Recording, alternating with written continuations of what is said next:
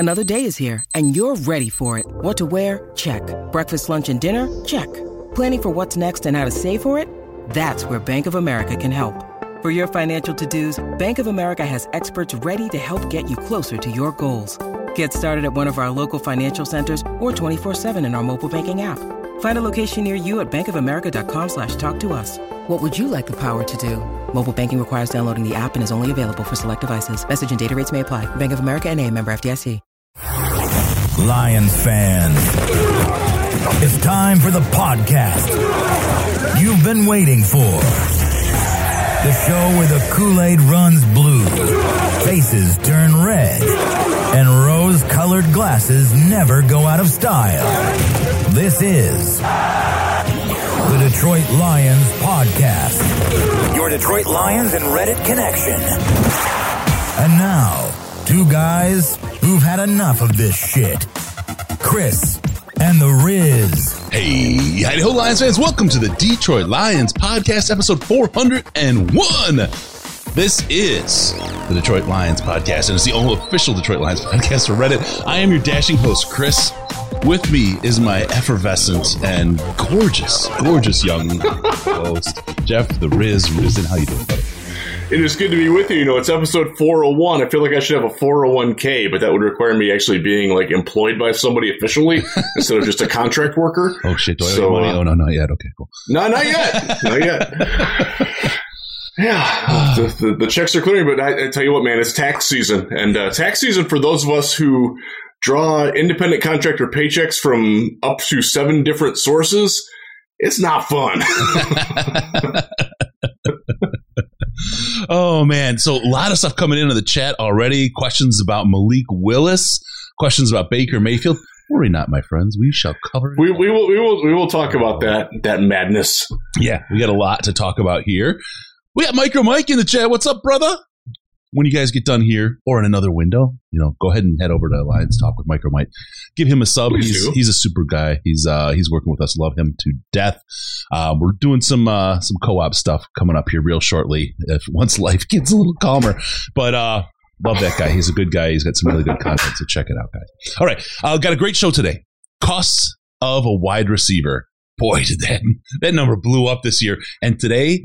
That number blew up today. It's silly. We'll talk about that. A couple free agency signings, a little bit of free agency action. It's almost as good as the hot rear action. Malik Willis talk. Russell Brown is going to join us from Woodward Sports. We got that and a whole lot more. Great show lined up. Riz, I don't know. You ready to go, brother? Oh, yeah. Let's do it. Let's kick this off and break it down. All right.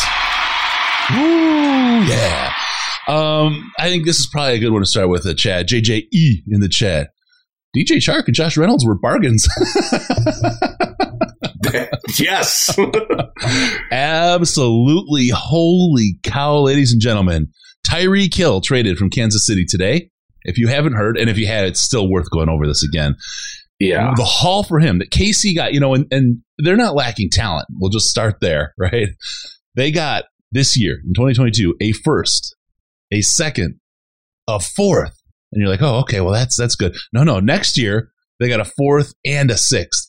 This is a team that is going to have an embarrassment of riches in the talent department, but this is crazy. We'll editorialize real quickly here. I love this move for Kansas City. Oh, they have to cut salary. They can't keep paying all these guys while they're paying Mahomes, $500 million. So you do that by prioritizing who you can replace and who you can't.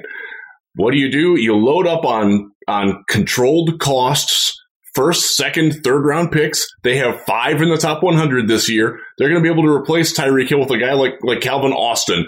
Is he that guy? No, but is he close enough that he can work in their offense? Yeah. They still have Mecole Hardman. They've got some now. They did lose Byron Pringle. They did lose Demarcus Robinson, but they've got the ability to reload. And look, what's this class really good in? Wide receivers. Where do they have a lot of picks? Right where the wide receivers are going to go. Yeah. That's not an accident what they've done. And I love the fact that they're unloading Hill while he's still high enough to get that kind of value. But you can see, he wasn't quite as good last year, and maybe they understand that. And Chris, this is something that you and I have talked about in the past a lot. It's something that I espouse yearly. be wary when a good team gives up a player. They know why they're doing it. And, like, I don't want to criticize Miami for doing this too much, although it's a very weird fit when you have the quarterback with the worst arm in the NFL and you keep getting him all these speedy downfield receivers. I don't get that, but they're trying. They're trying to make a splash. For those of us in Lions land who wish that the Lions would make a splash, maybe this is a little bit of a cautionary tale of, like, maybe step back a little bit and, evaluate what you are and understand what you are, because I don't think Miami does that. And that's one thing that I do think. I think the Detroit Lions have a very good idea of what the Detroit Lions are and want to be. Here's the big problem for Miami, right? And I get what they're doing. This is the move that says we are now going to know what we have in Tua. The downside is if we don't like what we have in Tua, we can't do anything about it. We're going to have to trade for Baker Mayfield next year. They are cooked. I mean, they've got nothing to get anybody next year as far as draft picks. They're going to be in a really, really tough spot. I mean, it's just going to be nuts. It's going to be nuts. It's going to be hard for them to fix this if this doesn't go well. Tua had best be their guy, and I think what they've surrounded him with talent. They have made everything. They've put everything in place. Look, getting Terron Armstead as their left, that's a brilliant move. Oh, yeah. Love that. Oh, yeah. Love that. They are all in on Tua, and Tua now needs to perform. And if he does, it'll be brilliant. They'll be looked at as this is one of those brilliant moves. If it doesn't work, though, man. Chris Gear is never working again if it doesn't work. Yeah. Oof. So, you go back to Josh Reynolds, you go to Chark, and you say, you know what? We did all right. I'm thinking about, Allen Robinson wasn't that expensive in the end when you think about how much he was, but by the same token, I think we can get something younger and longer in the draft that's going to be in that range of what we're looking for. And that's if DJ Chark doesn't show up, right? I mean, that's if he gets injured. I feel like we're in some pretty good space here with this team. As long as they get one. They have to get one. Yep. And I hope that signing DJ Chark and bringing back Khalif Raymond and Josh Reynolds to a lesser extent, although I think Josh is a long-term building piece, you can't ignore wide receiver because you've done these guys. Right. And that's my worry, is that they think that they're done. And we'll find out. We don't know. We'll find out in, 7 weeks till the draft? Something like that? Yeah. And boys, and girls, we have a march to the draft. We have so much going on. We've got Russell Brown joining us today, Woodward Sports, CBS Radio, all kinds of credentials. He's a draft guy, super draft guy. He's going to come on. Really good dude. Yep, really good great guy. We're going to talk about the draft. We're going to start putting some pieces together. We've got Emory Hunt coming in 2 weeks, where we're going to go deep. What's help me out? I forgot off the top of my head the name of his publication he does every year. He is Mr. Football Game Plan. He does his check out his YouTube stuff. If you ever turn on CBS Sports Network, chances are you're going to see his smiling face on it, and he belongs there. He's really, really good. Yep. My perennial partner at the Shrine Bowl back when it was in St. Pete, sat next to him every year for close to a decade. One of my best friends in the business. He wanted to come on. Try to get him this week. His draft guide is actually coming out next Wednesday. Yeah. We can't do next Wednesday based on some logistical issues, so he's going to come on the week after that. So Emory will be with us in 2 weeks then. We will not have a guest next week because you're going to be operating in transit. Yes. But, yes. We'll have some fun with it. I have, and Chris doesn't even know this. I'll break this to Chris now. I have an upcoming little YouTube short clip that he's going to produce over the weekend. It's going to talk about a couple of things. And I'll just tease at it. It's the working title of it is The Illusion of Smoke.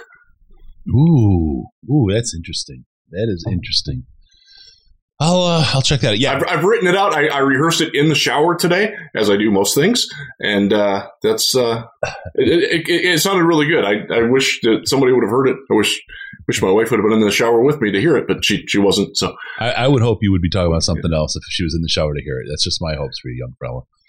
Okay, that's fair. Yeah, no, Football Game Plan. Check out his draft guide. It is awesome stuff. Emory is great. We'll have some other people coming in. We're going to be doing I think we're going to have, instead of one mock draft show, usually we have Schlitt and Scott Bischoff and Riz, and we're going to have Colin in this year as well. I think we're going to do like a second show with more people, first round draft, go all in, talk about why, who, what, where, the whole thing, and walk through the whole thing. People love that show. We're going to do, I think, 2 of them this year because they're just so good, and I enjoy the heck out of them. Yeah. So keep that. We got that going down to the March of the Draft, and then on draft day or draft days.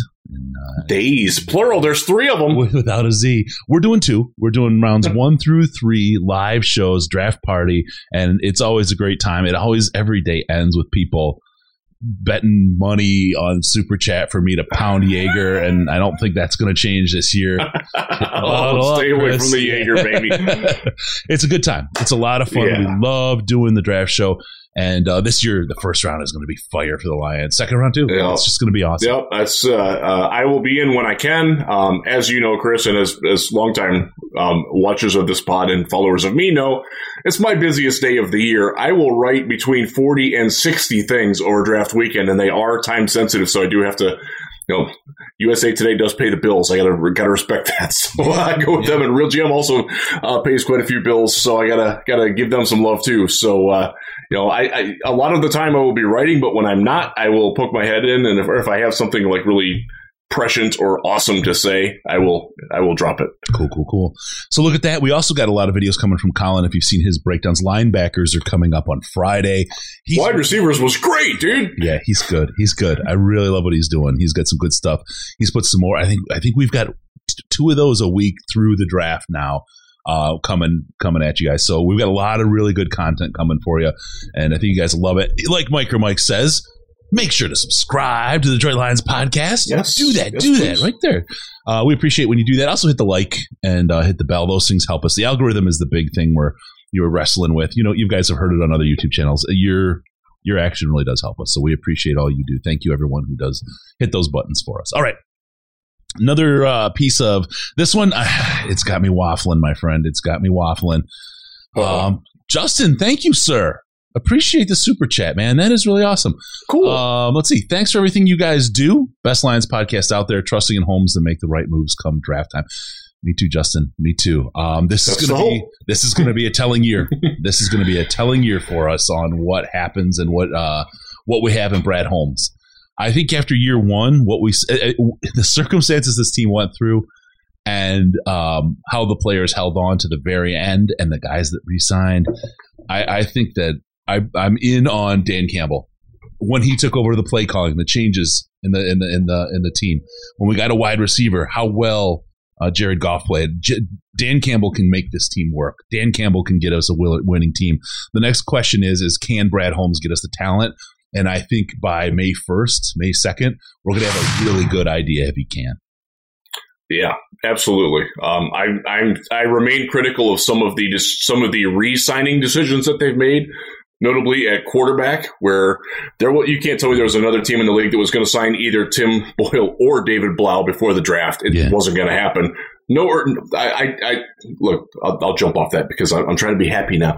But the quarterbacks. I'm with you on the. I trust Dan Campbell more than I trust Brad Holmes at this point, and that's subject to change. But right now, and it's not that I dislike Holmes. It's not that I think that I like, and I'll go to what we should talk a little bit about Sheila and what she did in her video with Danny Rogers. Roll into it, buddy.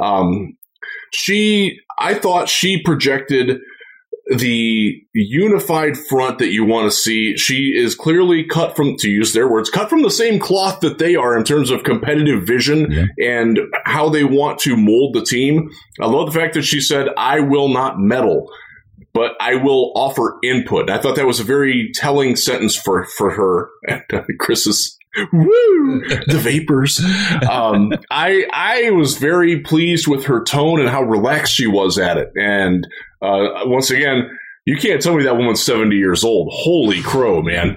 No, sweet woman. Yeah, I was very pleased with it, and it speaks to that they have a vision and they're sticking to it. And she's happy that she's not pressuring them to go out and make moves for Tyreek Hill and things like that.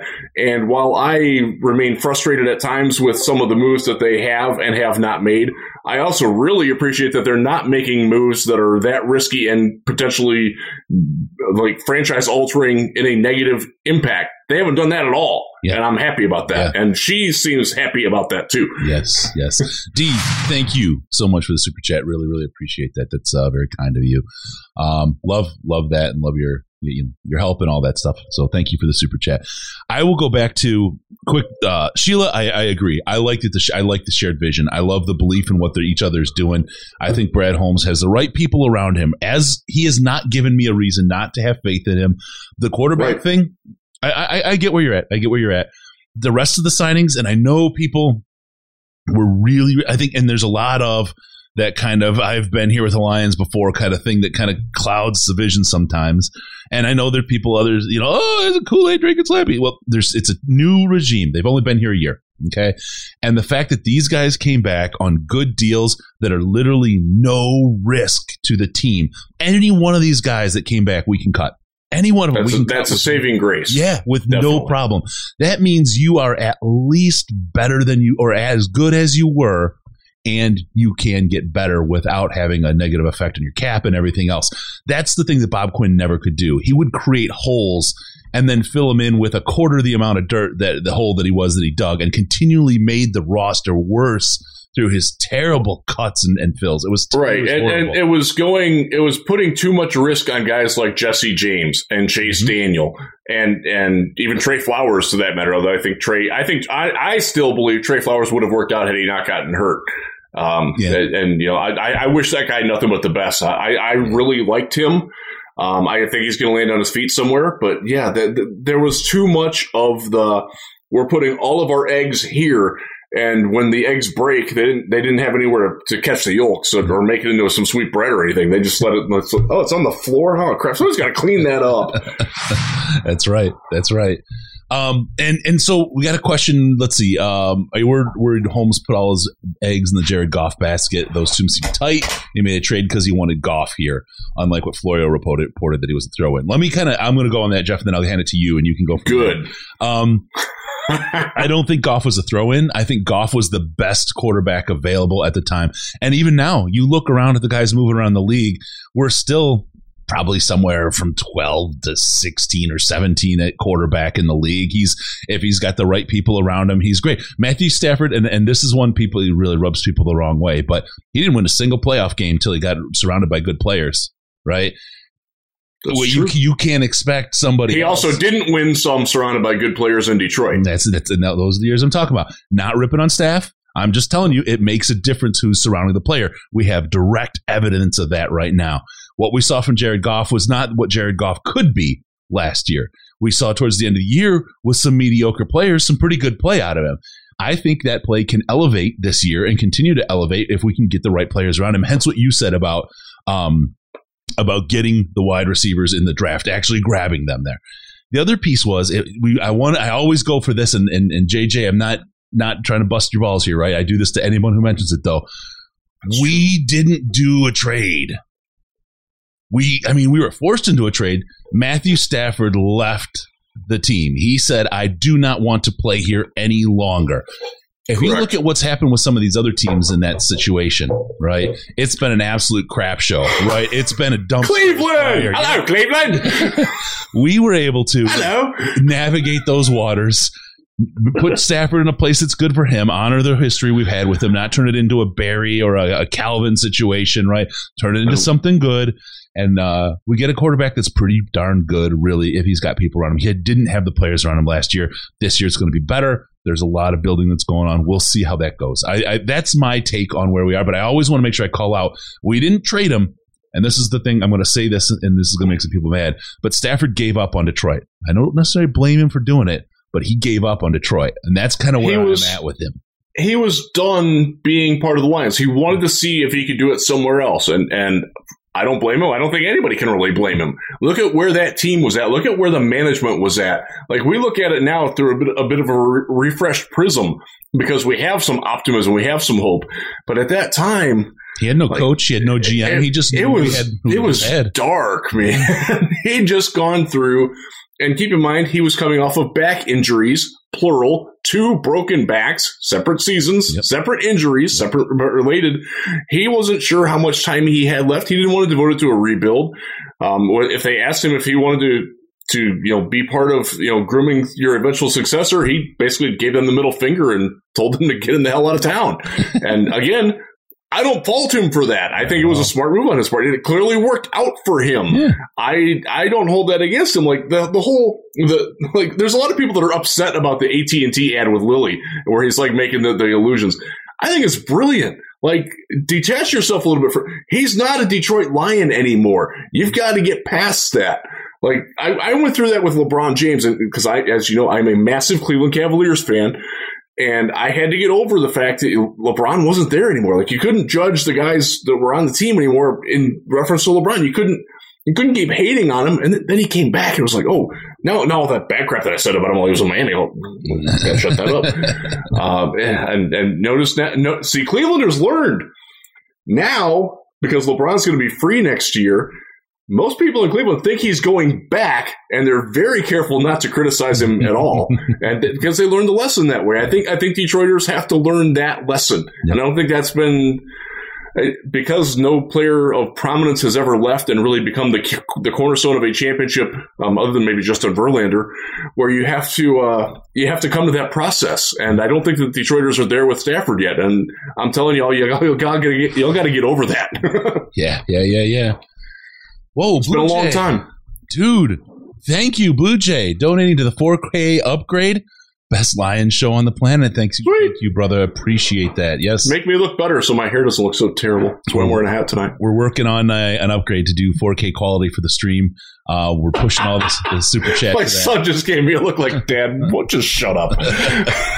Using the super chat to push that, it's a pretty expensive proposition. It's over $3K, and we appreciate all those folks that are super chatting help us get there. Thank you, Detroit Blue Jay. You rock and you roll, brother. Yes, thank you for that.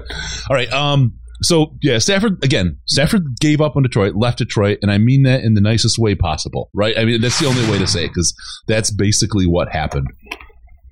And he don't blame him for it. Really quick, let's get into the quick question we had here from Panda Mine, who came in with a super chat. Thank you, Panda. We need linebackers. Who would you like us to get and would be available? I'll try to say that word again. Available. After pick 2. Oh, there's a plethora of them. Damone Clark, 66. You can get me Channing Tindall at 66. Great with that from Georgia. He's a perfect fit. You can get me Troy Anderson from Montana State at probably have to get him at 34. I don't think he's going to be around at 66, but that's worthwhile. All of these guys are significantly better athletes than the players, plural, that they would be replacing in Detroit. And they also, it's a phenomenal off-ball linebacker class. There are guys on day 3 who will be good NFL starters right away in this draft. Yep. There's also a lot of really good ones still out there in free agency. And one of the reasons why is because nobody's buying these guys right now because they know, this draft class is loaded. Why should I spend X amount of money on this guy when I can draft a guy who's might be better than him right away for cheaper, like in the 4th round? Like that's exactly what's going on. The market is oversaturated with really good linebackers. It's another reason why I wasn't crazy about them rushing out and signing Alex Anzalone when there's so many other good guys who've proven that they're better than him out there. Anzalone. Yeah, sorry. We need some Glenn Danzig background music because that's his actual last name too. I'm very thrilled with the linebackers. Like any of the Georgia guys, honestly. Although I don't think Nakobe Dean is a great fit for what Detroit's going to run. Although it's better that they're going to have a 4-man line in front of him. But the way that I envision and the way that it's been explained to me by people who are on the coaching staff that they're going to use their linebackers he's a little small and a little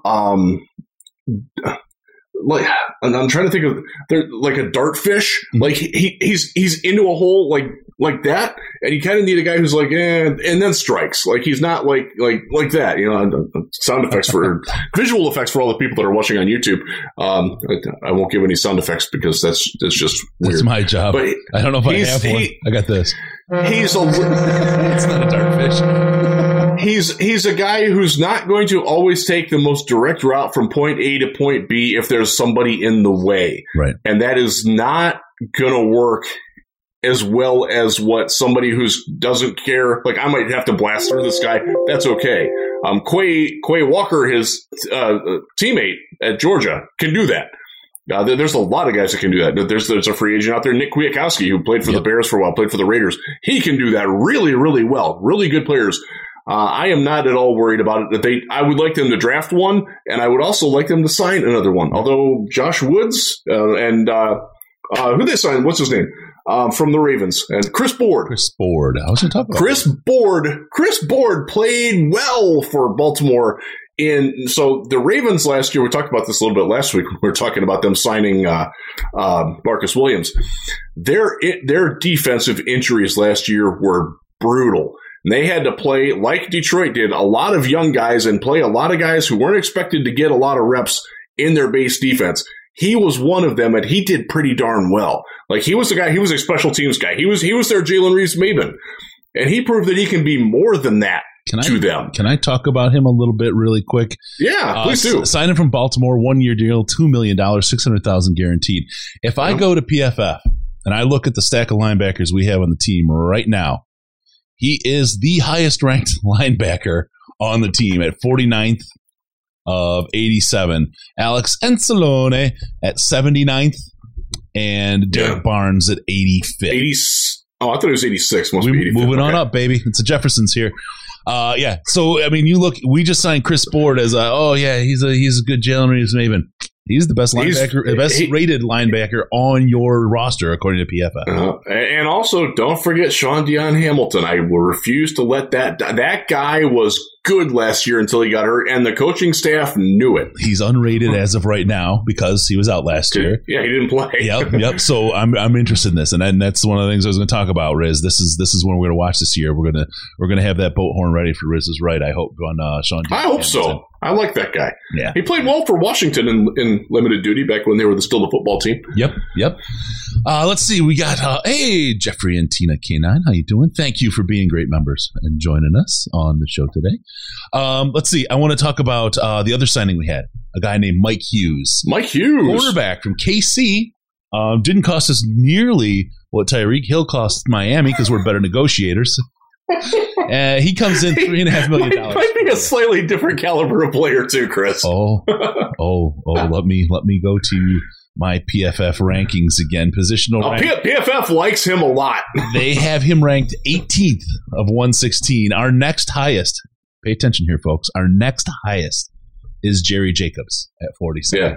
Jerry Jacobs. I'm going to do a little preview. I'm not going to say anything about it, but people that watch us, you get to see a little something.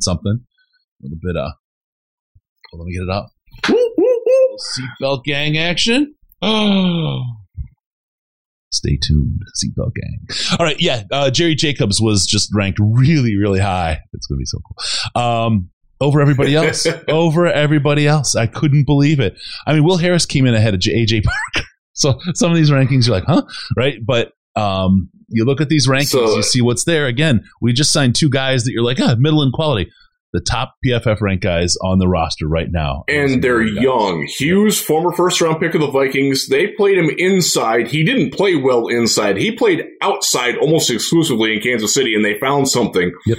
It's interesting because where does Detroit really need help at cornerback is kind of inside. But, with Okudah and Jacobs with their questionable injury status coming back, you can never have too many outside corners. Right. And I will note that you did not mention Amani Oruwariye and where he ranked in the PFF things. I will tell you that his coverage grade was probably a lot better than his tackling grade and run defense grades were, and that probably weighed him down quite a bit. Yep. That's 79. Yeah, that's part of the whole package that you get. So. Yeah, yep. And I like Arouarier. And I can say his name's decent now, so it's even better. I'm leaving on us. So there you go. I see DZ. I don't think Goff is a Super Bowl kind of guy. He was at the Super Bowl once. He did go there one time, so he is a Super Bowl there once. We're not a Super Bowl kind of team. But here's the thing with Jared Goff playing, and this is going to lead into the next thing, and I have a feeling I'm going to send Riz on a rant here. But crap. Jared Goff, he plays this year. He does well. You don't need to have drafted a quarterback. He doesn't play well. You're perfectly lined up to draft a quarterback. It's really but next year's quarterback class outside of C.J. Stroud stinks. It's worse than this year's. I've seen some people saying otherwise, but we'll see. It's hard to tell right now. I saw people think that Zach Wilson was really good last year. How's that treating you now? Yeah. Well, we'll see how things are. It's hard to tell right now. It's always so far up in the air to kind of make something that make a call on something like that. But Jared Goff, we'll see.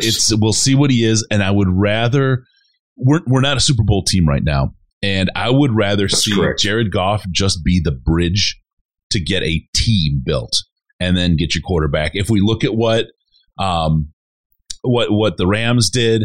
And I mean, Colts with Goff as the bridge to getting a team. Look at what the Chiefs did with Alex Smith until they got Patrick Mahomes.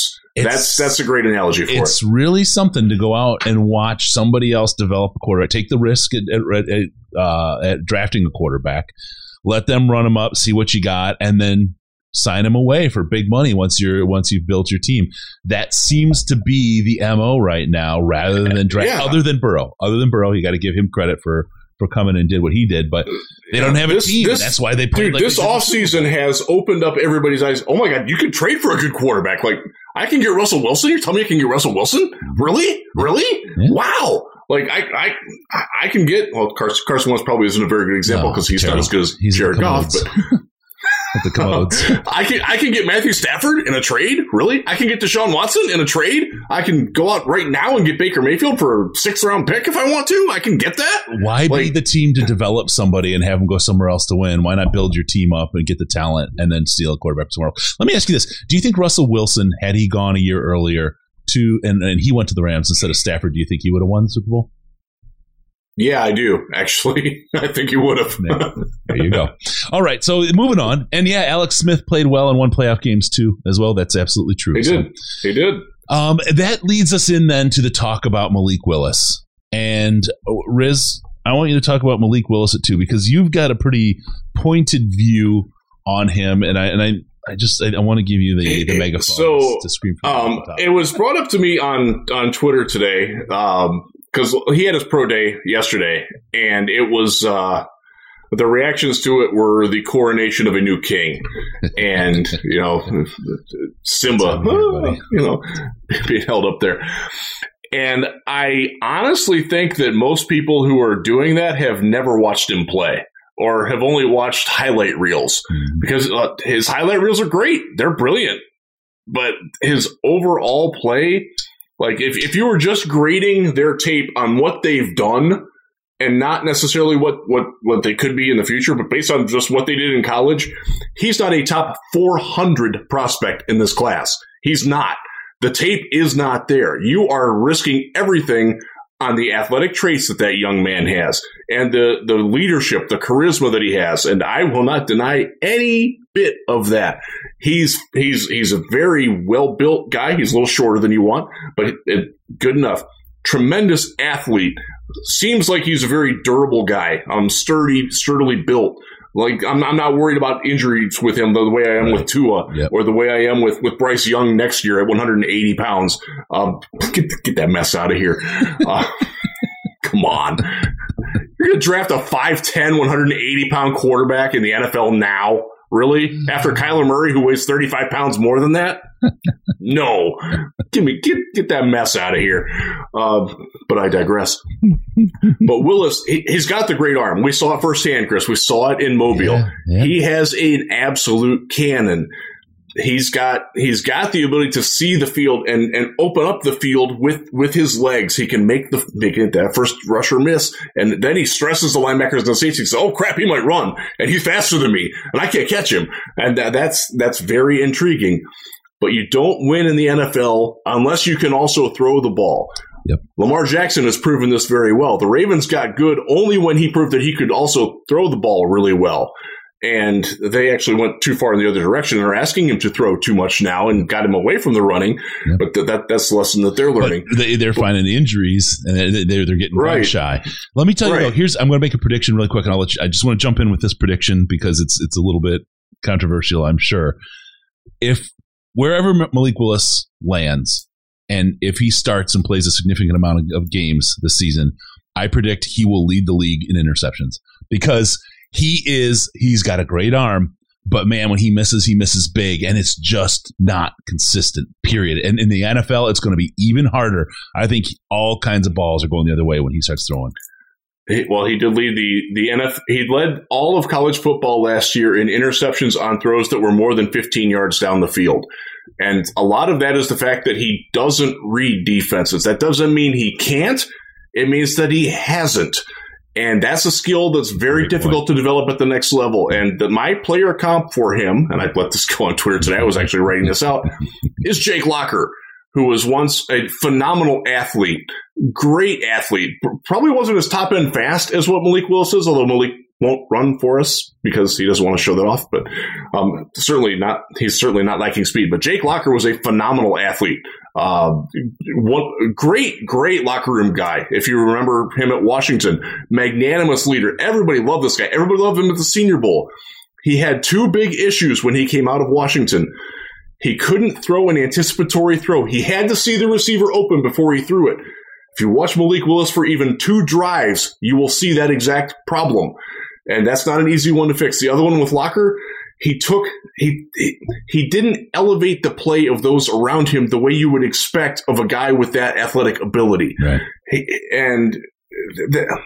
I don't want to put that on Malik Willis because we haven't seen that yet, but you're asking a whole heck of a lot for a risk for a guy who hasn't, like, this guy, like, he wasn't playing against Alabama. He wasn't playing against, like, he played against Mississippi, which was an okay team. Right. He got lit up by Army. Like, name an Army defender in the last decade. Like, you can't. Like, Louisiana Monroe, he was brutal. Middle Tennessee State. Like, now, they had a good defense, and they have a safety in Reed Blankenship who deserves to get drafted in the middle rounds, and I'd love him in Detroit. But you're not talking about like he's not playing the Chicago Bears here. He's not playing with Jair Alexander and the other corners, Rasul Douglas that they just brought back in Green Bay. Like, those guys are salivating at the thought of baiting him into something, and he's proven that he will do that. Remember at the Senior Bowl, and I'll quote Joe Marino from the Draft Network on it, Malik Willis was responsible for the best throws and the worst throws every day in Mobile. And that's undeniably true statement. And for him to learn on the job like that, I don't want that in Detroit. I do like the guy, and I do like his potential. And I've said, even though he is certainly not the best quarterback now, if you're looking for a guy who could eventually be better than Jared Goff, he is your best bet in this draft. There's no denying that. But you're betting on a whole lot of things going right, all right, very quickly for that to happen. And I'm not in that risk business. Yeah. I saw with Jake Locker, and I'm not doing that again. yeah, for sure. Saw with DeShone Kizer coming out of. So let me ask you this. Notre Dame with very similar problems too. Let me ask you this: do you take him at 32? Oh yeah, absolutely. If he's there, yeah. The way that Mike Tomlin looked at him is the way that Roseanne Barr looks at a sandwich. Man, he ain't passing that. Not a chance in the world. This is why I asked that question, because it's a little bit of a trap. If Tomlin doesn't take him and many of the other people don't take him and he falls to 32, I'm wondering what's wrong with Malik Willis at that point. There's something that's not out there. Yeah. If there's a Tunsil tape or something else, that something is up. So he hinted at this in his combine interview. Somebody asked him, when did you realize that the NFL was going to be like a viable path for you? And it's like, when I started not playing bad.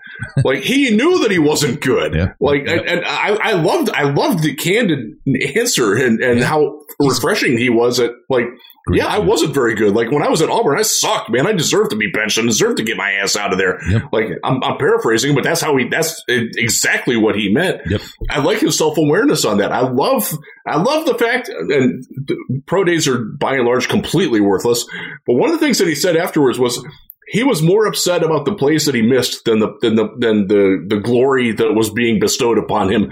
I like that a lot. Yep. That shows that there's drive there. Yep. That, and I don't think it's lip service with him. I don't think he's, playing the game. I think that's him. I think that's who he really is. Yeah. And I like that. And I would bet on that at 32, but at 2, no thanks. Yep. I don't even think he's going to get to Pittsburgh. There's a lot of very recent developments who think that he's going to Seattle. Yeah. And it might not be at 9. It might be going up. Yep.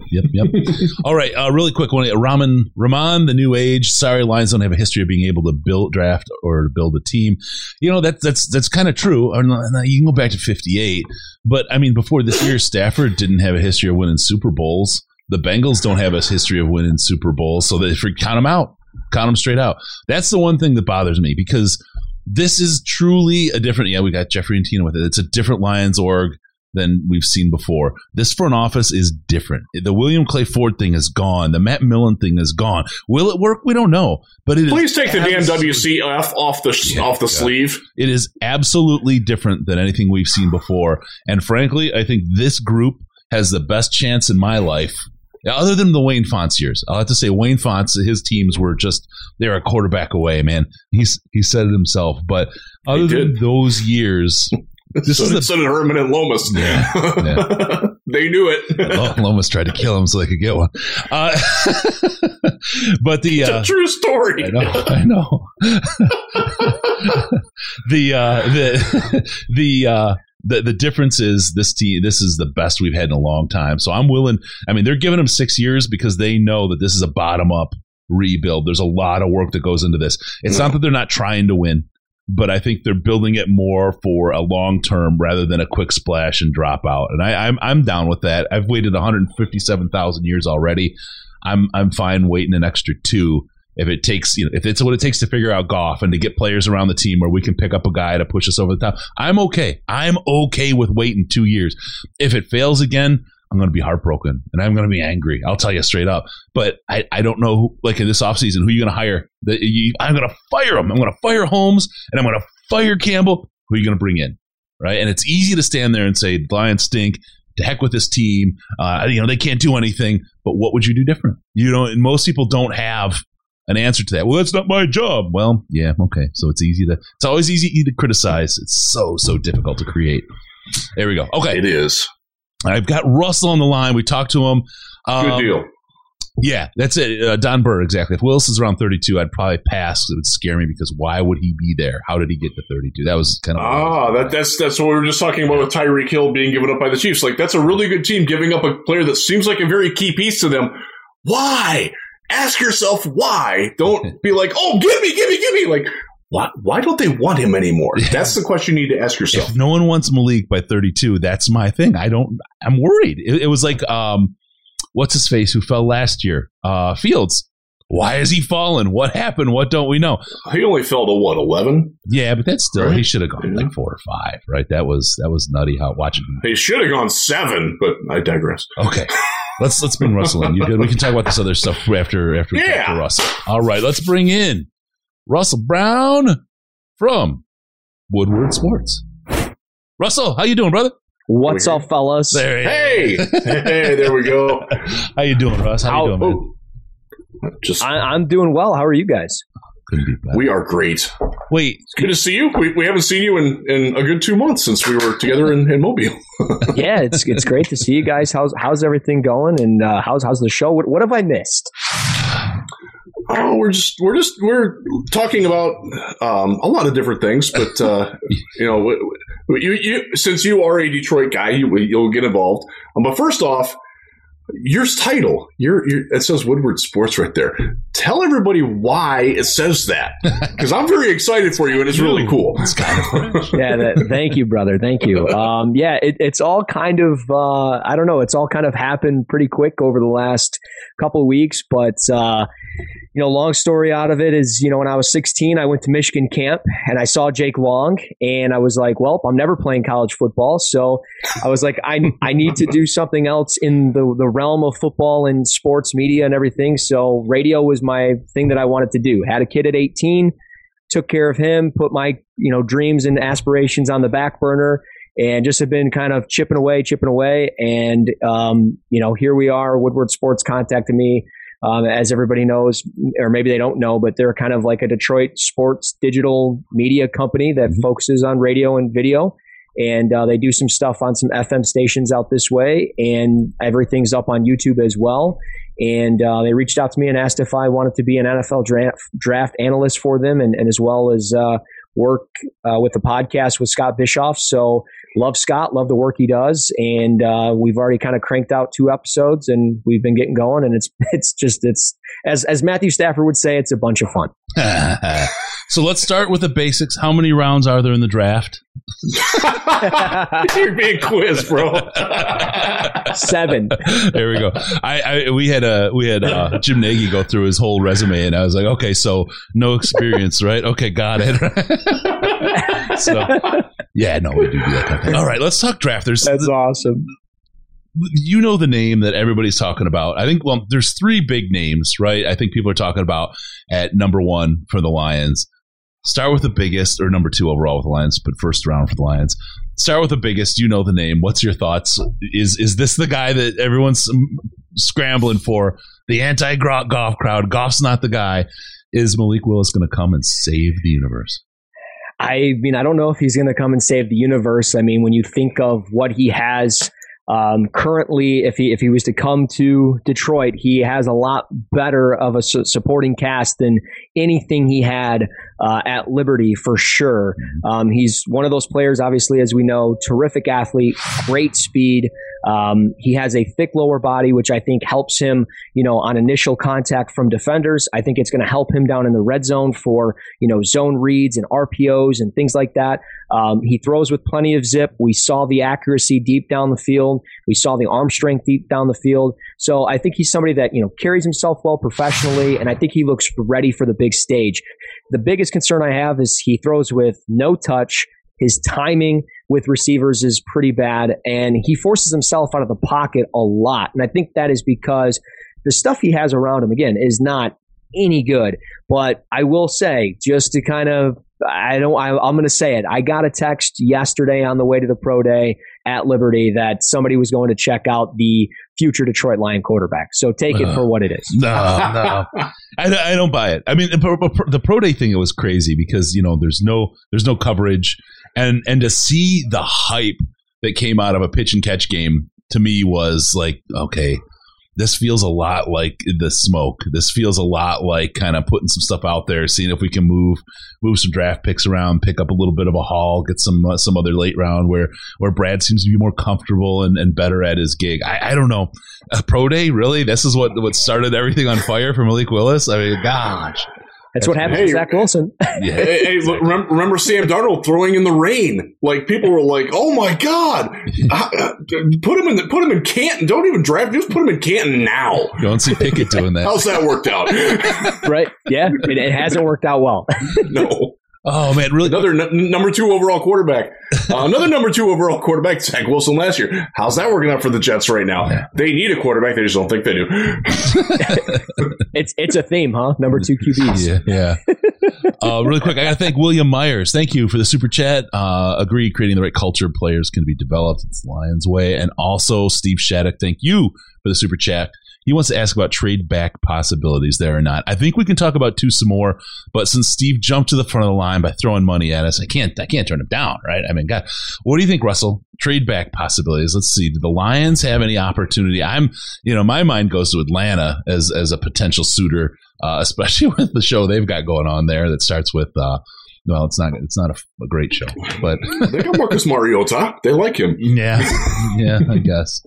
Yeah, and they do like Marcus, and I think they're going to probably like Matt Corral a little bit as well, as a potential kind of 1A, 1B guys that can compete with each other and things like that, and they might just be content with staying at 8. But trading up certainly makes a lot of sense with Detroit and Atlanta. Also Carolina at 6. I know maybe it doesn't make sense for some people because they don't have the draft capital as other teams. But Carolina, just to get in front, to maybe give up future assets that Detroit could certainly use, makes a lot of sense. And if Detroit moves from 2 to 6 and could still potentially land, let's say Kayvon Thibodeau or Trayvon Walker or Jordan Davis or even Kyle Hamilton, that's a win-win for this organization. And again, maybe there's just a lot of smoke to this number 2 pick being a quarterback, and they're hoping that a team like Carolina, Atlanta bite the bullet and move up. And then just kind of the wild card would be Seattle, because they have the draft capital. Yeah. They got, to me, the greatest haul in the history of NFL trades for what they got for Russell Wilson, which is mind-boggling. It just blows my mind. But the fact that Seattle could move up from 9 to 2, I think is likely. As maybe it's more so of an outside chance, probably, but I think it's in the cards for sure. They're definitely hungry, but I mean, Carolina is definitely the ugly girl at the quarterback dance this year. Holy cow, they are standing there alone in the corner getting their own. They got Sam Darnold. They got what's his name? PJ. I actually like PJ Walker. Not as a starter, but I like him. Yeah, he would look good for the Michigan Panthers. Yes, he would. He really would. All right. So after trading back, what else we got? So Malik is the big pick right now for a lot of folks. Who else is in the cards at 2 for the Lions, Russell?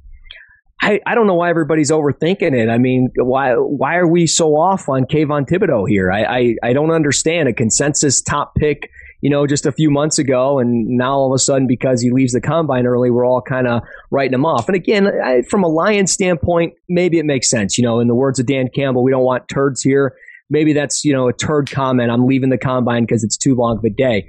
But, he's got a great first step. He's very explosive. He's got great length for the position, really good blend of power and speed to his game. And when you look at this flexible lower body that he has, it's just what makes him a potential true number 1 edge rusher. Now, health was a little bit of a concern in 2021 because he battled an ankle injury, but he never missed a game.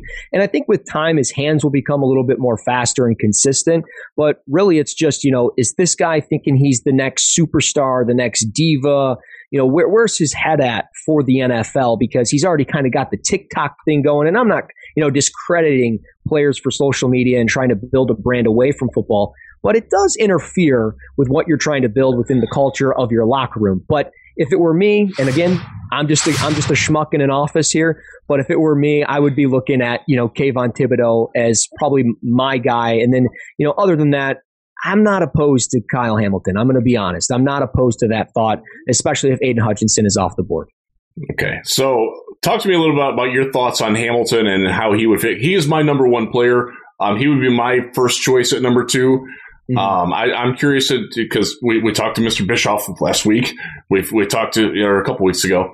We've had some other people on that are really liking him, and we've talked to some people that are like, oh, you can't do that. Like, where are you at with that? You'd be okay with him at 2? I would be okay with him at 2. I will say I would be a little hesitant. Just because of some injuries that have transpired over the course of his career. Obviously, coming back from a knee injury, that's very much worth monitoring. And I think maybe that's why, he didn't test as well as we thought he would. But also, back in high school, he blew out his IT band going for a loose ball in a basketball game. He had a broken bone in his right wrist, which prevented him from playing quarterback as a freshman in high school. So there is some concern there, but he comes from a basketball family. His dad played, college basketball at Southern Miss, was a 3rd-round pick to the Nets in 1988. Just one of those guys that he's got, professional athlete in his blood and in who he is. And just when you watch him play, I mean, rangy defender, terrific length, great athleticism, versatile for the Fighting Irish, and one of those guys that I think when you look at today's game, you need those safeties that can play as a single high safety, can be in those dual safety looks, but also can play down in the box. And I think he can do all of that. And when you pair him with, Tracy Walker, that's just sexy. That just sounds nice to me. I mean, talk dirty to me on a Wednesday night here. Well, all right then. Yeah, no, this is the thing. It's so hard because of the positional value argument, but this, sometimes you break the mold, and when you do, sometimes it works and sometimes it doesn't. And making big bets like that can make or break careers as well. Brad Holmes is early. I don't know that he has the capital to be able to risk making a move like that. And I was for a long time super all over the Hamilton at 2 thing. I just don't, if it doesn't work, it's going to be all over. I just know that that's going to kill him. So I love Hamilton. Riz, I know you're a hammy guy. I am. And we've just got to kind of rip that idea, I think, don't we? I still would do it. I'm not I respect y'all's opinions, but I'm not. When you got a chance to get the best at USA Today, what are you talking about? when you can get the best player in the draft and you're not picking at the number 1 spot, that's a win. Yeah, that's true. Yeah. That's a fair point. And I mean, it's one of those things where I think if he didn't have the knee injury that he's coming off of, I think we'd be talking about him potentially as the number 1 pick. I mean, it's well, I will tell you that there are some people who think that he still could go number 1. That would be nuts. Has that ever happened? I know I'm the draft guy here, but that's never happened. No. A safety at 1? Eric Turner went 2. And that's my comp for him, by the way, as a physical comp. It's a little before your time, but 1991, he was the number 2 overall pick. His last year before his knee injury in 1995, he led the league in interceptions and had 159 tackles for a very good Browns team that was leaving Cleveland. Yeah. And then the injuries hit, and then he had unfortunately passed away. But that guy was an impact player at a position where that was right when Troy Polamalu was starting to come on. That was when you had that transition to playmaking safety became the vogue thing rather than the playmaking corner. Yeah. And you can kind of see that coming back now. Although Tyrann Mathieu still out there, look at what Marcus Williams, what kind of value he had. Look at what kind of value what Derwin James has. Look at Justin Reed. Yeah, exactly. Yeah. There's a lot of really good playmaking safeties out there, and the teams that have them. Jesse Bates. Look at what Jesse Bates did for the Cincinnati Bengals defense. I know everybody gives credit to Joe Burrow, but that guy was so integral in what they did and in their wins in the playoffs because he could do everything in that defense. So they didn't have to keep subbing guys out. And you never the offense is I don't know what he's doing. Is he covering the tight end? Is he taking away my slot receiver? Is he blitzing? That kind of a weapon. It gives you the advantage as a defensive coordinator against the offense. So you're dictating the terms of the play to them. Yep. That's not something that the Lions have anywhere. Right. And I want one of those. And he does that better at safety than any of the pass rushers do it at pass rusher, in my opinion, anyways. Yep. And the other part about it is, look, you get a quarterback and you get him on in 5 years with the option. It's a heck of a savings to have him on a rookie contract. You get an edge. It's a heck of a savings to have him on a rookie contract. It's about $7 million if you have the top 4 safety on a 5-year contract. That's not a whole ton of money that you're saving by grabbing him on the 5-year deal at number 2. So it's I get it, and he's so good, but it's hard to do. There's another guy who's starting to make the rounds, and some people have him down round 10. Some people are pushing him up to the Lions. I'm hearing his name pop more and more. Travon Walker. What do you think? Where do you see him falling? Well, I'll be honest. I don't like the thought of him at number 2. I think that's way too rich for me. I mean, if we're going to freak out about a safety, I think you got to freak out a little bit on Travon Walker, especially with Kayvon Thibodeau sitting there. Yep. But Walker, as good as he is with his length, his power off the edge, he's versatile because you'll see a guy that's 6'5", 272 dropping into coverage, which is just crazy to me. But it's one of those things where he's good at it too, and he is good at it. He makes some really impressive plays, and he is somebody that again can use push pull moves to beat players like Evan Neal. But I just don't know where he's going to play in the NFL. Is he truly going to be that versatile piece in the box that's playing in all these different spots? I don't know. I think he's best suited maybe in an odd front, or maybe he could stand up a little bit at times, but maybe he's also best suited just in that 4-eye, in a 5 technique with his hand in the dirt and just kind of bullying guards and tackles and doing those types of things. But I just, at 2, it's too rich for me because especially when you look at production, doesn't have a ton of production, but also when you look at his snap count, he didn't play a bunch at Georgia. This past year was the most he's ever played. And I get it. There's tons. I mean, they got like 20 defenders going in the draft this year, but there is so much there with that defense. Right. Not an exaggeration. Not an exaggeration, but there's so much depth on that team, and I get it, but he played so limited his first 2 years and even on this last year where it's like, why was that? And I just think it's because he's still raw. He needs time. And if I'm picking two, I can't take a guy that's raw and needs time unless it's a quarterback. There you go. Yep. So there we go. I got to talk. Ryan, thank you so much for the super chat. He wants to see Riz's gorgeous pores in 4K. We'll have to get him some filler for that. Shout out to the best Lions coverage and Slack. We need a makeup budget. Ryan's awesome. Thank you, Ryan. Also, I got a guy now. Yeah, you do. Flounder rolls in. Detroit Lions podcast draft party. Let's effing go. Absolutely. We are going to have a riot at that one. All right.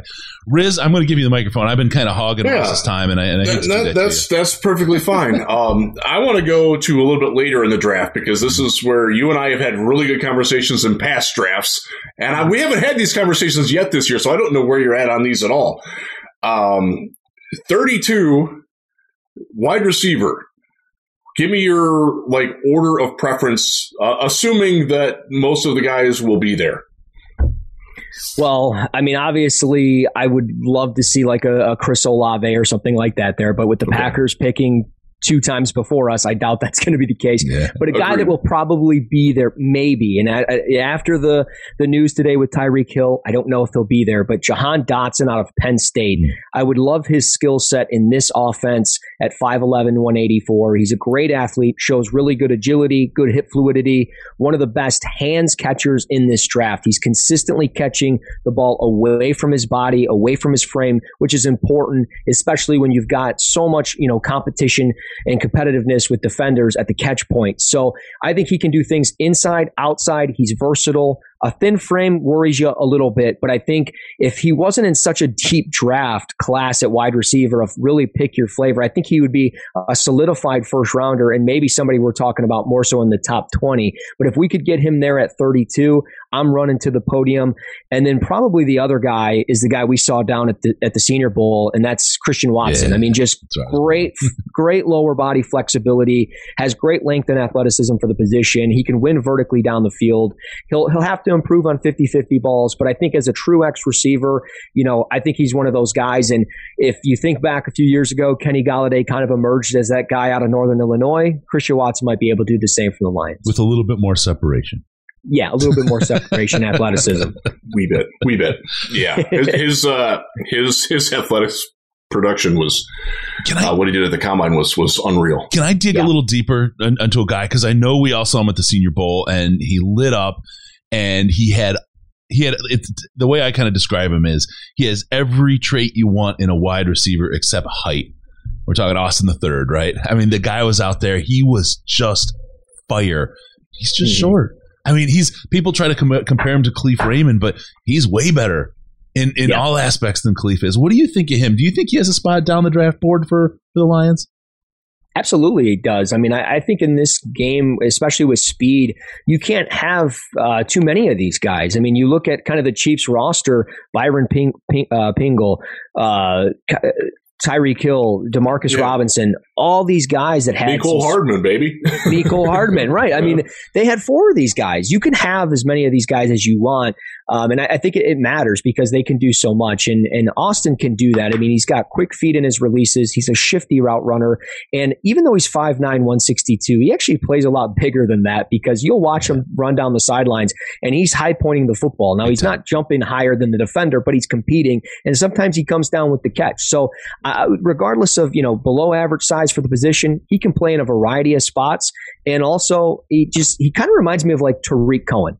And I think of one of those guys that maybe could come into this offense and play similar to that role that Cohen did in the Bears with Nagy and all that. So if you could draft him in that 3rd or 4th round, I say go for it. There you go. All right. I like it. We'll stick into that 32-34 range. Because we'll take for fact that my Kyle Hamilton dream doesn't come true, and we still need a safety. So Daxton Hill, Lewis Cine, anybody else in that range? Where's your head at with the safeties in that ballpark, or even later? Because I know I like some guys later. I think you do too. Yeah. Well, I'll start just here in the state of Michigan with Daxton Hill, the safety out of Michigan. You look at today's NFL. We've already kind of talked about it. Jesse Bates, so many safeties, and it's a deep safety group. But Daxton Hill is probably one of the more versatile safeties because he can play almost cornerback at times on the outside, which we had Will Harris do from time to time, and it didn't go over well. It went better than expected, but didn't go over great. But Hill could definitely hold his own. He's one of those guys that has that 4.4 type speed, and he's explosive athlete, again, terrific range, has the ability to kind of go sideline to sideline. He can lurk in the deep parts of the field, and it's almost like a shark in water. You're just kind of waiting for him to strike, and you need guys like that. So I like the aggressiveness that he has downhill, and if he's there at 32, 34, I say take him. But the guy that kind of is my sweet spot is Jaquan Brisker out of Penn State. I love his versatility up in the box. I like that he can play in the slot and over the top. I think he has no issues coming downhill and tackling. His technique is square, and he shows the footwork, the fluidity to be a player that can really make a difference. And it's surprising. He's listed at 6'1", 199. When he was in high school, he played power forward and center. He averaged 7.5 points per game and almost 9 rebounds per game and damn near 2 blocks per game. How in the world was a 6'1", 199-pound player doing that? He's 3-on-3? What are they doing? Yeah, big baller league or whatever that was, I'm a big fan of his as well. I love the safety class, and you go deeper. I brought up before you came on. I brought up Reed Blankenship from Middle Tennessee as a guy that I like. There's you go even deeper. A guy like Marquise Bell, the hard hitter. There's so many good safeties. I wouldn't mind them double dipping in this class. I'm with you. And, you mentioned hard hitter Brian Cook out of Cincinnati. I mean, he might be one of the hardest hitting safeties. It's consistently boom after boom. I mean, he's just bringing it every single time. He could definitely, be a little bit more fluid in space. He could certainly get a little bit better in coverage and understand his landmarks and his drops. But when you think of just downhill, bringing it, aggressiveness downhill, he brings it. And I love his skill set. And I think he is somebody that you take a flyer on, you double dip, that's your guy. Yeah. Let me ask you about one other guy, because I know that the Lions met with him in Indianapolis and he got brought up in our Slack. Kirby Joseph from Illinois. Oh, yeah. Love this guy. You saw him down at the Senior Bowl. You saw what he could do. He had 5 picks this past year. Great range for the position. You need guys like that. And I mentioned kind of shark in the water, a guy that just kind of strikes at any time. He's kind of that guy. He can float around anywhere, and he's going to make a play on the football. And I think when you see that range and you see what he can do as far as just competing through the catch point, I love a guy that has that type of coverage skill. And the fact that I could potentially get him anywhere between probably rounds 3 and 5, I'm loving it. So I think, with this draft, depending on what they do at 2 and 32 and 34, maybe it picks, 66 and in that 4th round, it could very well be like Damon Clark out of LSU and then Kirby Joseph. And I mean, just come on. I mean, you win the draft if that's your 2 picks there. Give me. Let me ask you about a player, Boye Mafe. He's a 32, 34 available guy. I really, really love Where'd my pants go? And does he make it to 32, I guess, is the first question, because that I see it's questionable in a number of the mocks that I'm seeing. But boy, if he got down there, he seems like he'd be right for the picking. Yeah, he really would be. I mean, he almost jumped 42 inches and his vertical at the Minnesota Pro Day. I mean, it's ridiculous what a guy can do at his size. And he's 260 pounds. It's insane. It is absolutely insane. I love the explosiveness with him. I love what he possesses as far as some of the power and speed to his game. I think he can definitely, speed up his hand movements and do those types of things. He's still just a little raw, a little rough around the edges, but with the David Ojabo injury, I think there's a chance that he's going to be gone by the time we get to 32. We might get a little run on receivers, but I think a team somewhere in the 20s is going to see him and just be like, hey, I got to take this guy now because he's not going to be available on my second turn, and I can't move up to get him. So Boye Mafe somewhere in that 20 range would make a lot of sense for a team. Maybe it's Dallas, maybe it's Tennessee, maybe it's Green Bay at 28. I mean, it wouldn't surprise me at all. Yeah, and I'm just going to throw. I mean, there's not a lot of capital in here right now, but I mean, there's a deal that probably could be put together from Pittsburgh for that 20th pick. Because you saw it Senior Bowl. I think you probably saw it as well as we did. Tomlin was just madly swooning for Malik Willis, right? Yeah. And knowing that Houston could be thinking about pulling that trigger, building up the smoke around it right now, you get that 20th pick and then a whole range of those mid-round picks this year and next year. I feel like Holmes could really do something with that. It's a stretch. It kind of, you don't get that sexy number 2 overall pick, but I'll be honest with you, I don't think the top 10 picks this year are super sexy as far as, compared to a lot of the other drafts. Well, there's definitely not as much certainty, right? There's a lot of, I don't know how to identify the talent. It's hard to figure out where the talent is. Obviously, it's a pretty good defensive group. There's some really good offensive linemen, but obviously these teams in the top 10, not everybody's going to take those guys. So it could definitely push some of these guys down. And I mean, if they moved from 2 to 20, my jaw would drop because I could not imagine the haul that they would get. Yep. But I would like the Madden player in me, as Jeff just did. Give me, like give me all that draft capital for the future. Yep. And if they took Boy Mafi at 20, that'd be awesome. I will say another player though would be Jermaine Johnson out of Florida State. Yep. I don't know if he'd be there at 20, but I mean, man, that guy has some serious power behind him. He's getting better. He went from being a rotational player at Georgia to ACC Defensive Player of the Year. 6'5", 254, great length, power, speed. How could you not be excited about that guy if he was there at 20 as well? He spent every week since the end of the college season and the bowl games, he spent every week marching up the mock drafts. I mean, he was a guy that early on, it's like, hey, he might be available 32, 34. That's pretty cool. And then he's just tick, tick, tick, tick, tick, tick, tick, right up. I mean, I remember the last time I was like, Riz, what do you think he could fall there? He's like, I don't know. And now there's like no way in hell, right? I just watched him roll right up. Yeah, that would be a great pick at 20. I would love Jermaine Johnson. I'm for it. I want to go back to the quarterbacks for a second. We're not taking Malik Willis at 2. Let's assume that. Are you taking one at 32, 34? Are you waiting till later? Or are you just punting on it and taking a great punter like Matt Araiza later on? Best punting prospect since Pat McAfee. I believe it. The guy just punts absolute bombs. But I mean, I wouldn't punt to it, to something else. If this particular player was here, if Desmond Ridder was there, I would certainly think about it. So you're a Ridder guy. I do like Ridder a lot. Okay. I mean, the guy wins football games. Come on, you're a Ridder guy. I mean, at 32, he's like, I could make a case for him. I don't know if I'd say, he's got the Ridder T-shirt and the hat and everything. Come on, leave the poor guy alone. I mean, I did write an article about him on Cover One about how he's got the goods. So I can easily plug that all. So I guess I'm a Ridder guy, but he's just a natural winner as far as in his competition. 44 career wins.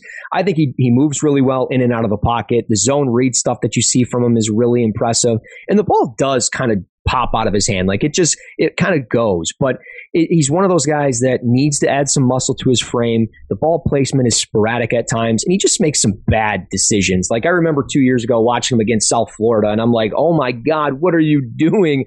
Like he's just throwing just terrible passes and making poor decisions. But in this offense behind Jared Goff, I think you give him some time.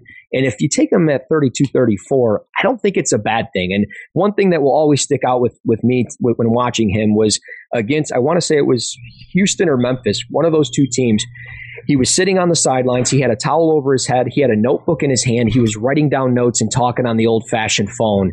And it's just one of those things where it's like, this guy grinds, and I love guys like that because I'm one of those guys. And you just got to grind. And if you put him in this offense, maybe it works. And I mean, they had a chance to kind of work with him, see him a little bit down at the Senior Bowl. So who knows?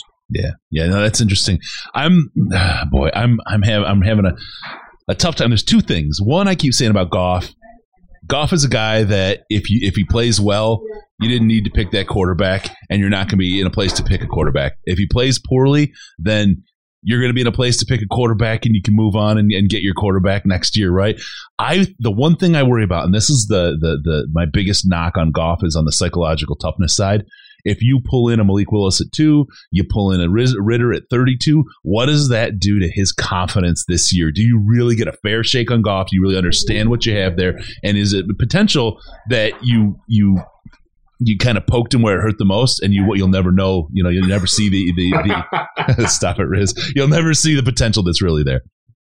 That's true. That's a great point. I mean, I'm going to be honest. Like, I worry about the same thing because I want the guy to play well. I don't want to have to spend all these draft picks on quarterbacks. I want to just go with Goff and keep it going because I thought at points last year he managed games well. He didn't turn the football over.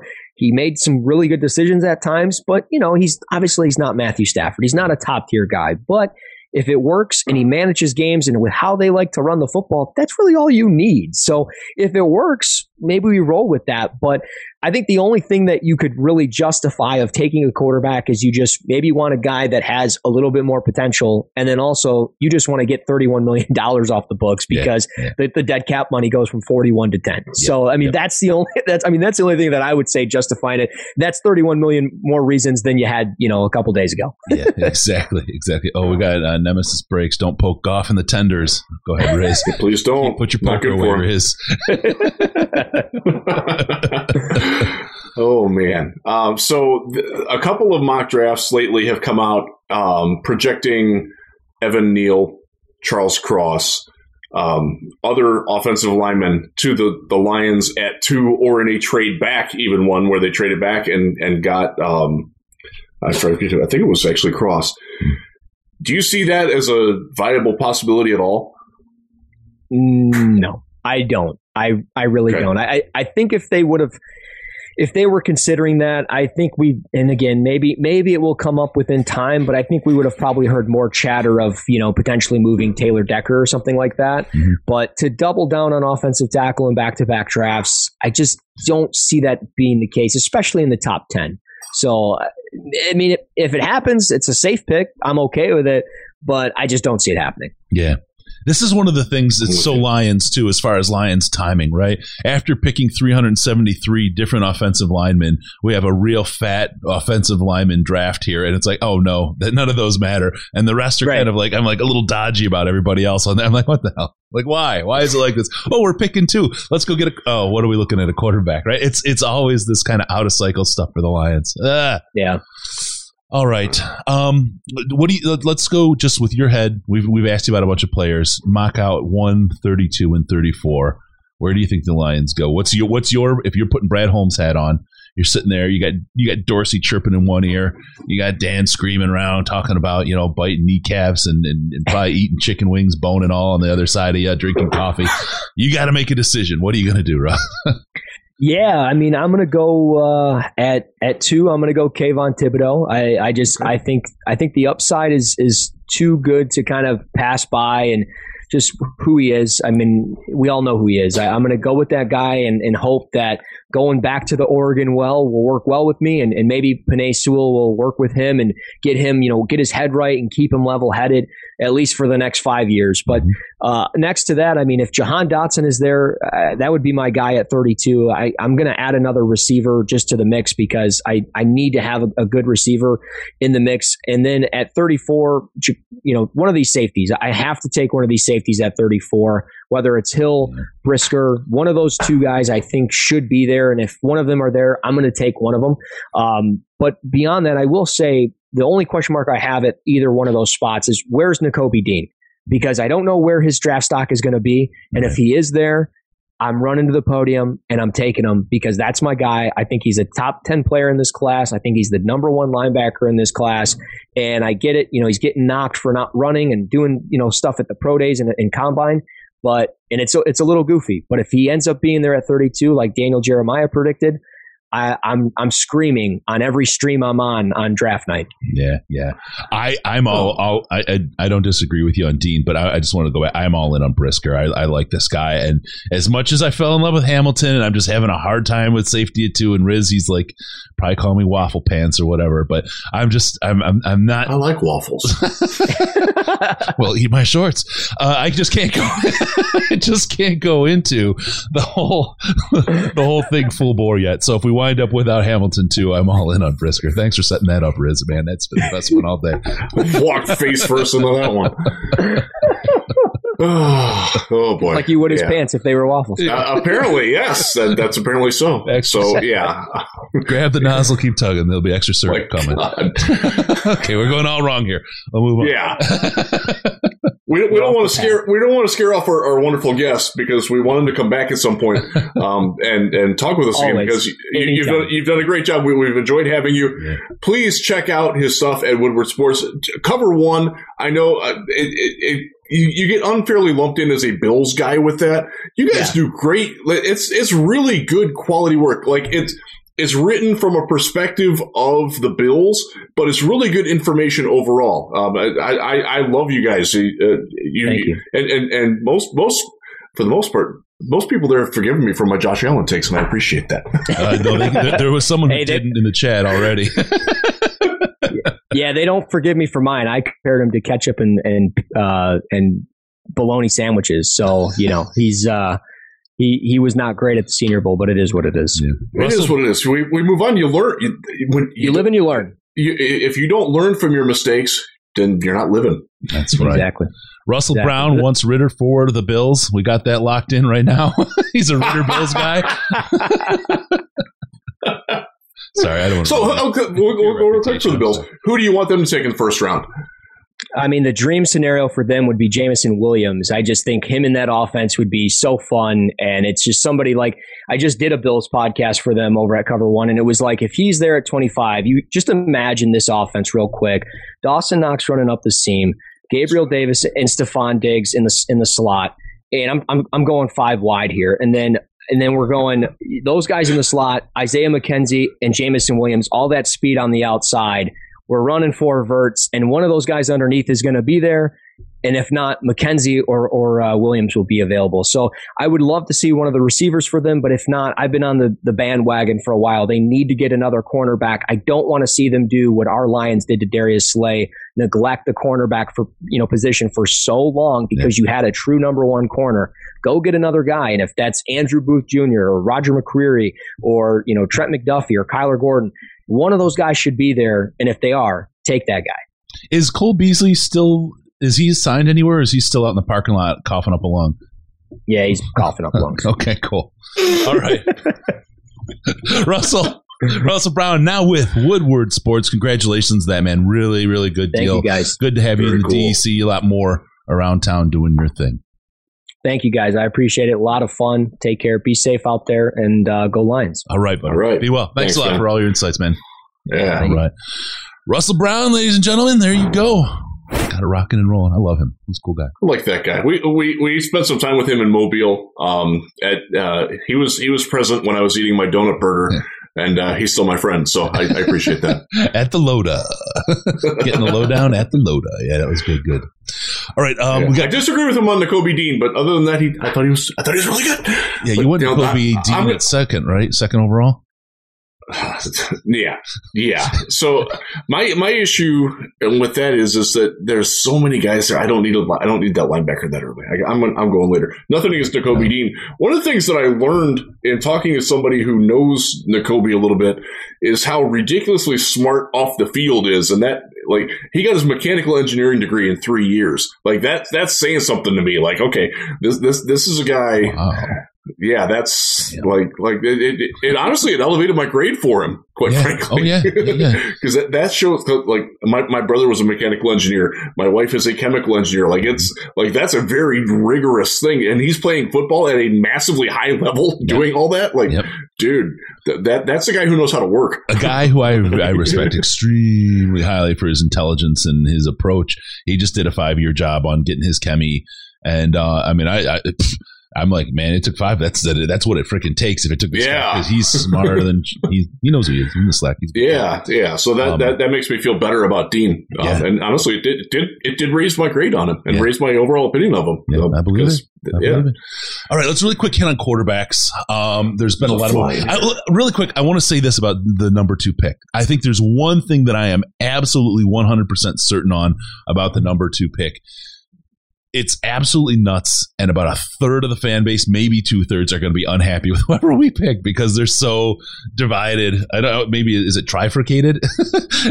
There's 4 different people that they want, and it's going to be tough. It's going to be tough. I don't know that you're going to get that sense of celebration this year with the 2nd overall pick from the Lions.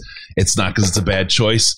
It's because there's no clear winner choice at this position, and a lot of people have a lot of opinions. So prepare. There's only one pick that they would make that would disappoint me, and I won't share that until they make it or don't. Until they don't make it. Yeah, there you go. All right. Really quick, you're worried about what they're going to pick. You know you have pain, anxiety, and insomnia all hitting you at once. You want relief? Head on over to cbd.detroitlionspodcast.com, cbd.detroitlionspodcast.com. Get yourself some healing love from Diamond CBD. That's the greatest stuff out there. Working out? Use the cream. It's the killer stuff. I use that a lot. They also have regular CBD oils and stuff that will take care of all 3 of those things and still allow you to pass a drug test. It just takes care of your problems, gives you the relief, lets you get your sleep that you want. I got a sleep app I use, and it's like the Deep Z's Sleep. It's some of the best stuff out there for sleeping for sure. Helped me out a lot. And then there's the Active CBD and the Delta 8 that if you're just in it for the buzz, and maybe some of the other stuff too, because it's not a paranoid buzz. It's a good buzz. It's a good chill buzz. Melt you right into your couch. Active CBD or Delta 8, depending on what's legal in your state. CBD.DetroitLionsPodcast.com. Get high, get better, take care of your head, and shake off the pain out of those muscles after your workout. There you go. CBD.DetroitLionsPodcast.com. I don't even read these. This is just magic coming out of my mouth. I now have Black Sabbath's Paranoid stuck in my head. I love that song. Nice. That's a good song. Good song. That was one of the first ones I learned on guitar. All right. First one a lot of people learn on guitar. Smoking the waters first. What are you talking about? Tommy Lee learned that on the accordion. I learned that once upon a time. Was that in Dirt? It was not. Dirt was. It was in there like behind the music when he was talking about becoming a Hellraiser. Dirt was a great movie. Dirt was absolutely great. It was. The opening 10 minutes was just like stunning, and then I was just glued to it for the rest of it. It was awesome. All right. The debauchery of the 80s. We've moved on, thankfully. Oh, we have we? Quarterbacks. A lot of movement around the league. There's been some more movement recently. Russell Wilson to the Bronx. We're recapping a little. Aaron Rodgers to the Packers. Carson Wentz to the Commodes. Deshaun Watson to the Cleveland Browns. Matt Ryan to the Indianapolis Colts. This could be dangerous for a couple of years, couldn't it?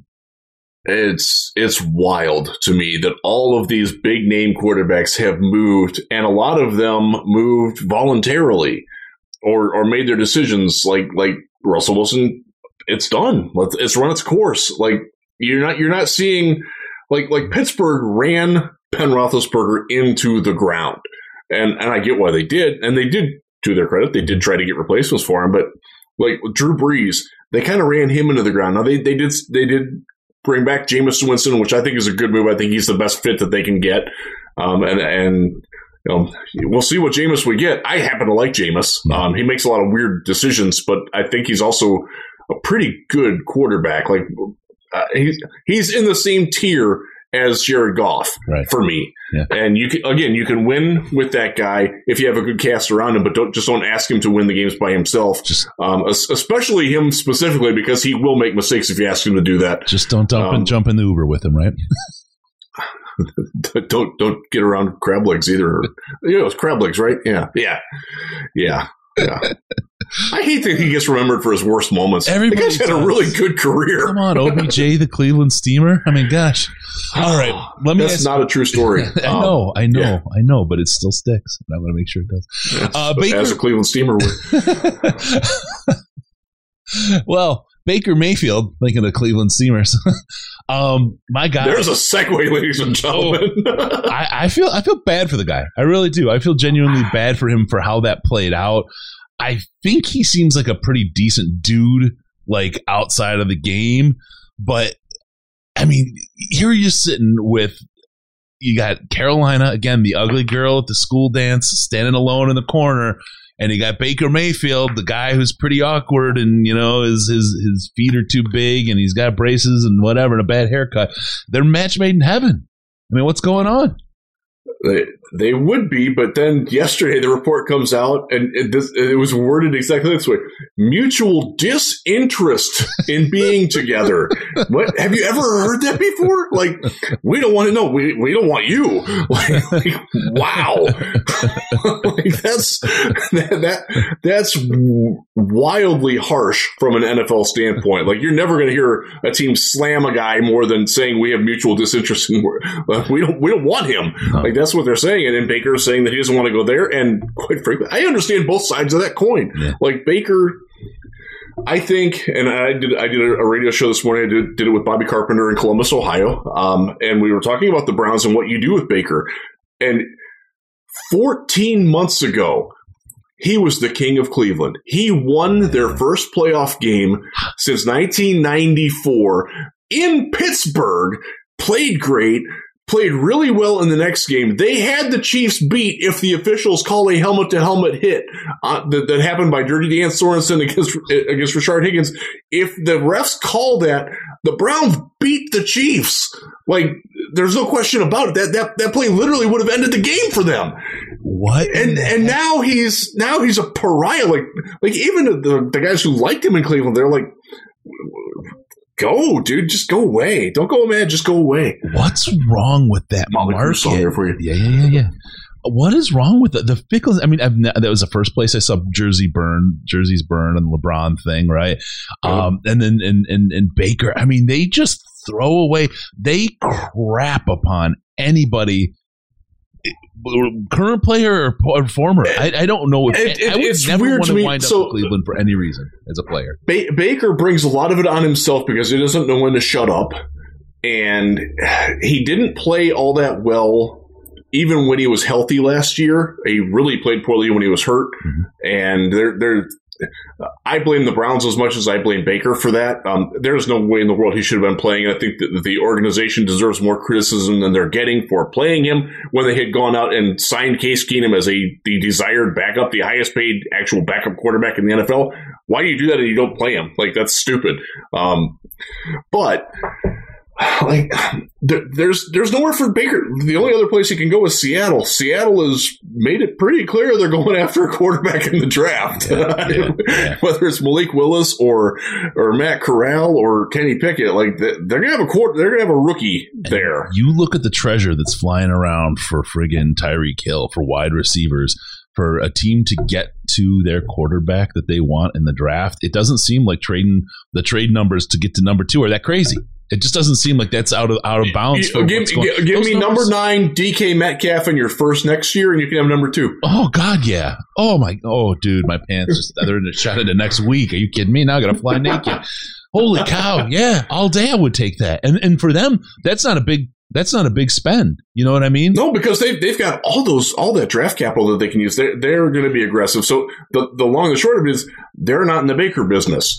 Houston came out and said, we like Davis Mills better than we like Baker Mayfield. Yeah. Like, who likes Davis Mills better than Baker? Like, somebody who's drafting a quarterback. That's who says that. No, they're not. Like, well, they might. So? Yeah. They're not taking one at 3. I can guarantee you that.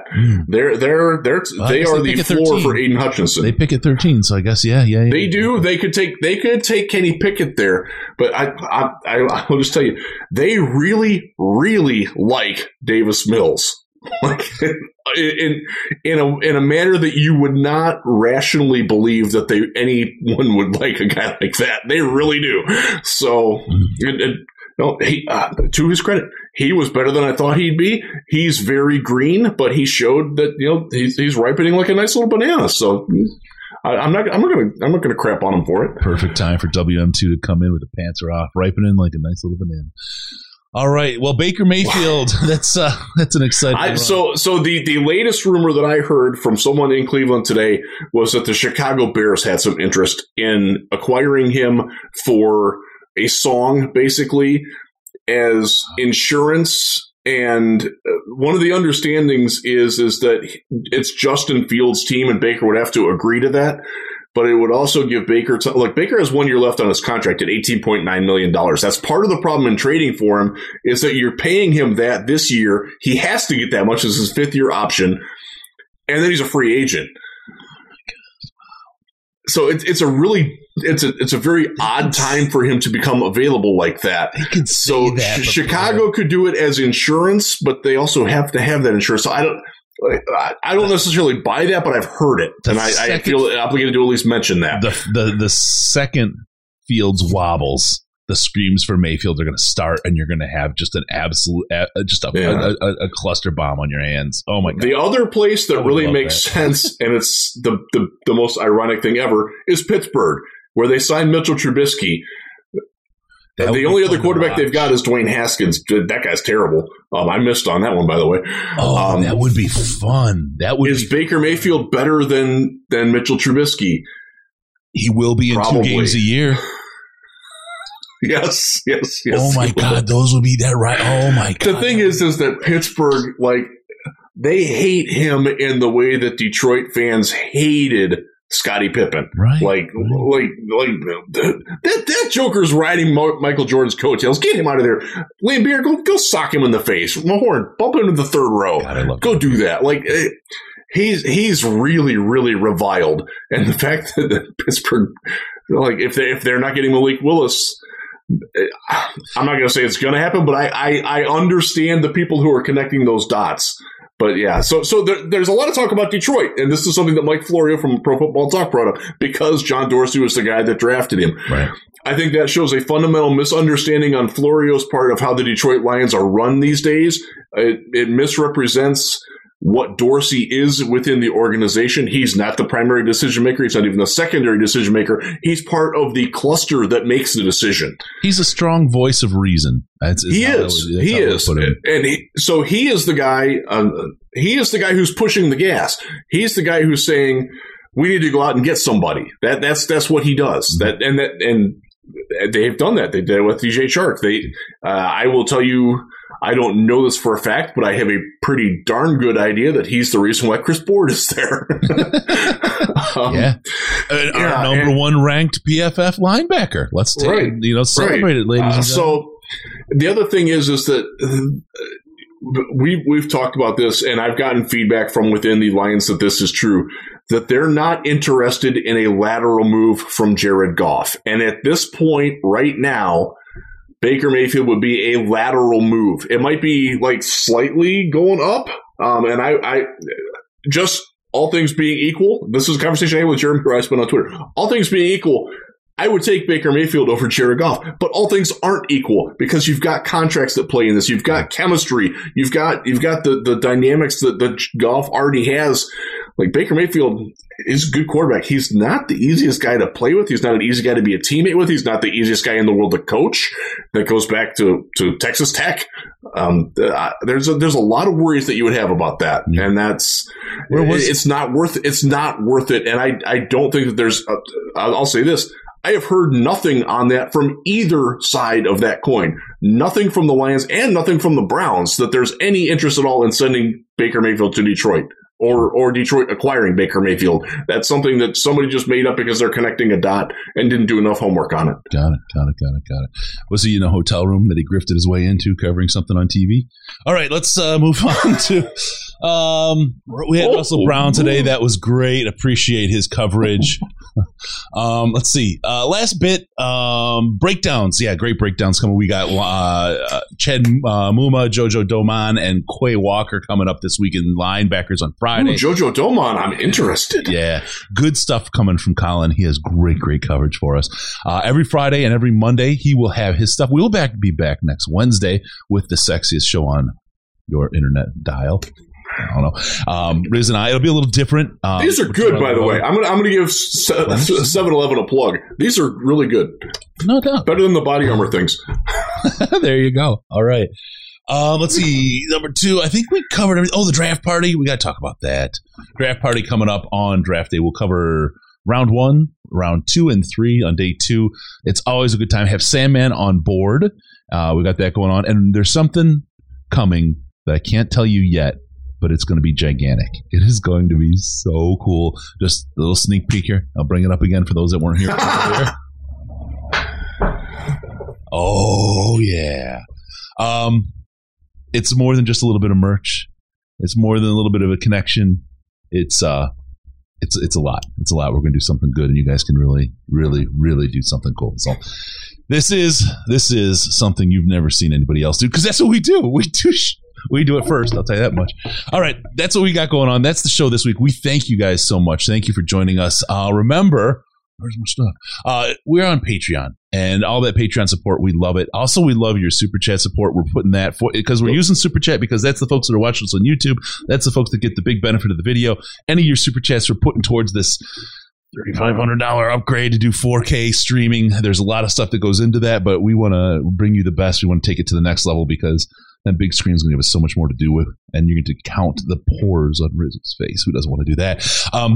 But if you want to just support and you want to hang out with some great people, head on over to the Patreon, patreon.com/Detroit Lions podcast. You'll get access to the Slack with a minimum of a $5 donation a month. It is the most intelligent Lions chat on the internet, bar none. Great conversations going on. Love the stuff we got going on there. Great group of people. I'm coming to town, and one of the guys pinged me, "Hey, you coming to town? Let's go to dinner." Okay, we're going to dinner. Cool. Great. I mean, it's access for people that want to hang out with us. You get access. We're there every day talking. And there's a great group of people. You're going to get sick of hearing us and talking to them. You're going to love talking to them instead, because really smart, thoughtful group of people. Love the Slack. If you want to get access again, patreon.com/Detroit Lions podcast.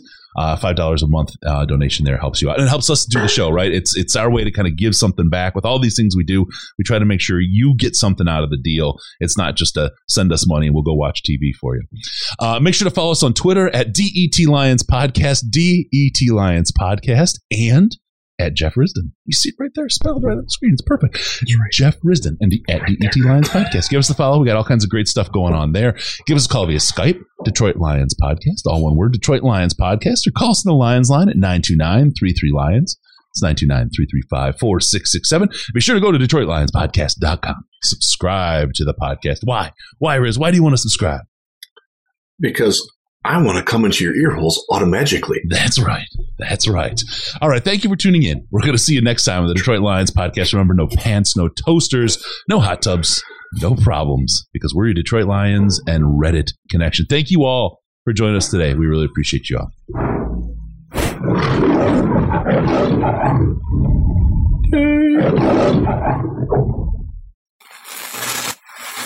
Final seconds winding down, and look at that. How big is that? Chris and Case out of time. Pack the bag, start the plane. This show is over. You've had enough of that shit.